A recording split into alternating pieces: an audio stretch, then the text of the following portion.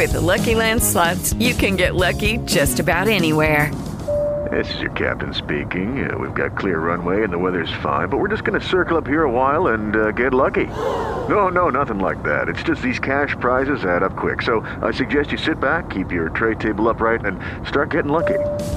Play for free at LuckyLandSlots.com. Are you feeling lucky? No purchase necessary. Void where prohibited by law. 18 plus terms and conditions apply. See website for details.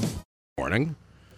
We're joined now by John Teller, the executive director of the Midcoast Symphony Orchestra. He's brought Kate Gray with him. She's in the. She's one of the chair people for the orchestra. She's also. She does a bunch of different things. Apparently, they're too long to list from what we've heard this morning. So, good morning, both of you. How are you? Good morning. Thank you very much for inviting us here. Well, thanks for coming in this early, John. I appreciate it. For more information on the Midcoast Symphony Orchestra, go to midcoastsymphony.org. You can also like them on Facebook. What's the history of the Midcoast Symphony Orchestra? I've been hearing your ads for a long time. How and where did it get started?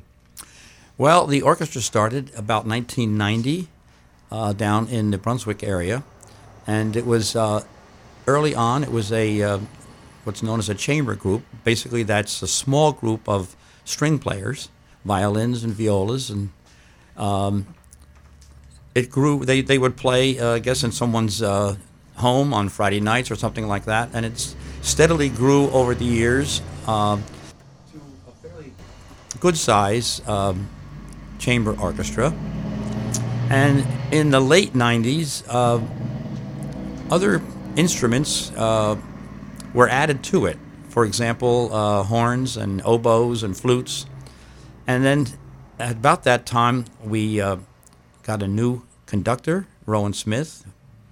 And the orchestra suddenly changed from a chamber orchestra to what's known as a symphony orchestra, which includes all the instruments, not only strings, but all the wind instruments, trombones, trumpets, and the percussion instruments. And so that happened about 1998, I guess, and it's grown ever since. We're now an orchestra of about 75 members, and we play both in the Brunswick area at the Orion Performing Arts Center, and thankfully up here in Lewiston at the wonderful Franco Center. I was just about to ask, when and why did you make the Franco Center your second home? Well, when the orchestra started to get bigger and with our new conductor and get more prominent, I started looking around for another place for us to play besides locally in Brunswick. And we didn't want to go any closer to Portland because the Portland Symphony is a wonderful orchestra down that way. And we didn't want to go any further north along the coast because our members are mostly from this mid-coast and mid-Maine area here. So I started looking up this way, and I thought of Bates College. And they were very gracious up there, but the problem was they didn't really have the facility. The auditorium is booked so solid that we really couldn't get it for the dates we needed. But ironically, while I was up there, they said, they're doing some building down at the old St. Mary's Church. I think they're going to make it into a concert hall or a performance center. And I jumped in my car and went down there and met Rita with blueprints in her hands of all the things they were going to do.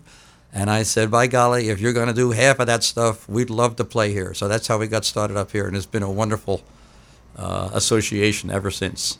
Well, and you've stuck on through the Mitch Thomas era, too, so kudos to you on that. That's good. Sorry, I had to take a shot at Mitch there. It was fun. We'll have more coming up. John Teller is the executive director of the Midcoast Symphony Orchestra. Go to midcoastsymphony.org for more information. We'll have more with John coming up here on The Z. The Breakfast Club. This update is brought to you by the... It's Breakfast Club with Maddie B. You never know what you're going to talk about off the air, which is always fun. You never know what people are going to talk about. It's good. Kate Gray is in, as is John Teller from the Midcoast Symphony Orchestra. Go to midcoastsymphony.org for more information. They've got an October 24th concert coming up at the Franco Center. We're going to talk about that now. You can also like them on Facebook. Look for Midcoast Symphony Orchestra there. Can you talk about the orchestra's experiences at the Franco Center and what makes the Franco Center unique? You actually told a great story about the acoustics of the Franco Center, and someone who compared it to a pretty famous area. So we can talk about that. Yeah, I was just mentioning that when we first came looking here for a place to play, and Franco was under renovation at that time. I invited our conductor, Rohan Smith, to come up and to view what we were getting into here with this. There was scaffolding all over, so it wasn't really ready to go, but it had great potential, and we could see that. And our conductor came in to that beautiful building and clapped his hands, and to hear the echo and the acoustics, and he said, "Oh, this is just like playing in a cathedral in Vienna, where he has played in the past." And he said, "It would be wonderful to play a Haydn symphony here in this hall." And believe it or not, we're playing a Haydn symphony on this coming Saturday. So it all comes back to roost, I guess. What type is that? A different type of symphony, the Haydn symphony?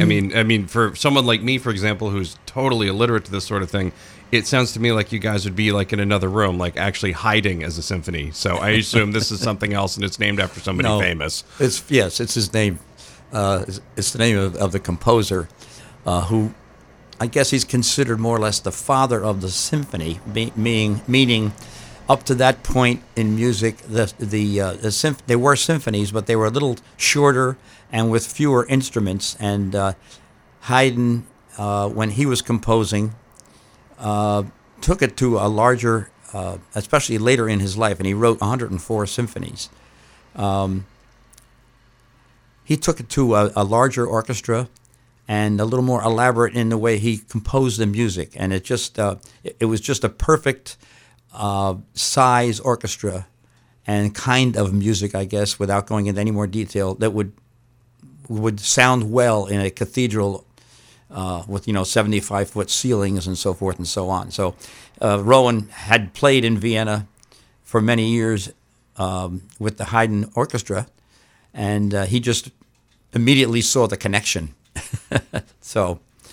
But we have had a wonderful time at the Franco Center. They have been so great to us. When we first started there, we made a suggestion that we would get started this affiliation together by making the first concert each year a gala. So for 10 years, we did a gala performance that would raise money for the Franco Center. And to show you how wonderful they were, the first year we did that, they took a lot of the money that we did raise and turned it right back into us by buying orchestra chairs and music stands, which they didn't have in the early days. So it was a wonderful gift back to, not necessarily to us, it's their equipment, but for our use, and of course for any other orchestras that play there. And after that, we had a very, very large, a piece that called for a very large orchestra, and I realized that we wouldn't really fit on the stage as it was. So with hat in hand, I went to them and said, "Is there any chance of enlarging the stage?" And rather than saying, "No, we can't do that," they said, "How can we work together to do this?" Which is their wonderful attitude. Just how can we make this happen? Which has always been the way they've treated us. And so anyway, we enlarged the stage, and those kinds of things have been going on. It's been a wonderful affiliation with the Franco Center, and it's a real asset to this area. John Teller is in. He's the executive director of the Midcoast Symphony Orchestra. He brought Kate Gray along with him as well. She's handling a lot of the publicity and first violin. What was it again? First violin section? Yeah, yes. Okay, good. I didn't want to grab the wrong word there. We'll have more coming up. Big concert coming up October 24th. For more information, go to midcoastsymphony.org or check out the Franco Center's website as well. We'll have more with John coming up here on the Z. The Breakfast Club. Oxford Networks, bringing you a world of 42 degrees, 6:54. Finishing up with John Teller and Kate Gray from the Midcoast Symphony Orchestra. Go to midcoastsymphony.org for more information to get tickets, or like them on Facebook, Midcoast Symphony Orchestra. You can also get tickets at at the Franco Center's website as well. They got a big concert coming up on October 24th, and that's they are in talking about today. You tell us about the music for the October 24th concert one more time for folks that might have missed it earlier.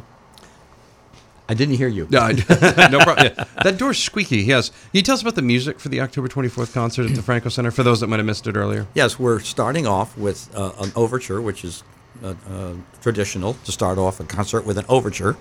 An overture is a beginning piece from a larger piece. In this case, it's the overture to The Magic Flute, which was an opera written by Mozart. And it's a very lively piece, and it's a wonderful piece to start off the program. And then we're going to play, as we mentioned before, the Haydn 104, which is a full four-part symphony. A wonderful symphony that everybody loves. It's his last in his life, so it's very, very progressive. It went from his early stages, which was like chamber music, and he up to the full symphony, and this is his latest one, so it's really a very, very exciting symphony. And then we'll have a break, and then after the intermission, we're going to do a symphony by Tchaikovsky, which is much later in the Romantic period of music, known for its wonderful lyricism and I'm trying to think of a good description, but it winds up lifting you right out of your seat. It's really a wonderful piece of music, quite difficult. Tchaikovsky wrote 6 symphonies, and this is the 4th symphony. We have previously done, I think, all of his symphonies, so this is the first time we've done the 4th, and that'll sort of make the cycle complete. I love Tchaikovsky, and I think the orchestra will too. See, it's not even a trilogy anymore. It's even gone beyond that because you're on the 4th one now. I guess it's a saga at this point, which is nice. And people can get tickets at midcoastsymphony.org or also at the Franco Center's website, correct? That's right. All right. John Teller is the executive director of the Midcoast Symphony Orchestra. He brought along Kate Gray with him today for emotional support. She decided she didn't want to speak, but she did observe, which was very good. Again, midcoastsymphony.org, or look for the Franco Center's website to get tickets. Again, October 24th at the Franco Center. You guys also do another one the next day, right? Yes, Sunday afternoon. Just in case someone can't slide in, they can go down to Bath, correct? To Topsom. Topsom, okay. It's all the same. It's the same town, right? I mean, Topsom, Bath. It's all the same thing. When you get out of L.A., that's what it does. You know, whatever. It's the Breakfast Club on Z105.5. The Breakfast Club. Hello, it is Ryan, and I was on a flight the other day playing one of my favorite social spin slot games on ChumbaCasino.com. I looked over at the person sitting next to me, and you know what they were doing? They were also playing Chumba Casino. Coincidence? I think not. Everybody's loving having fun with it. Chumba Casino is home to hundreds of casino-style games that you can play for free anytime, anywhere, even at 30,000 feet. So sign up now at ChumbaCasino.com to claim your free welcome bonus. That's ChumbaCasino.com and live the Chumba life. No purchase necessary. VGW. Void where prohibited by law. See terms and conditions. 18+.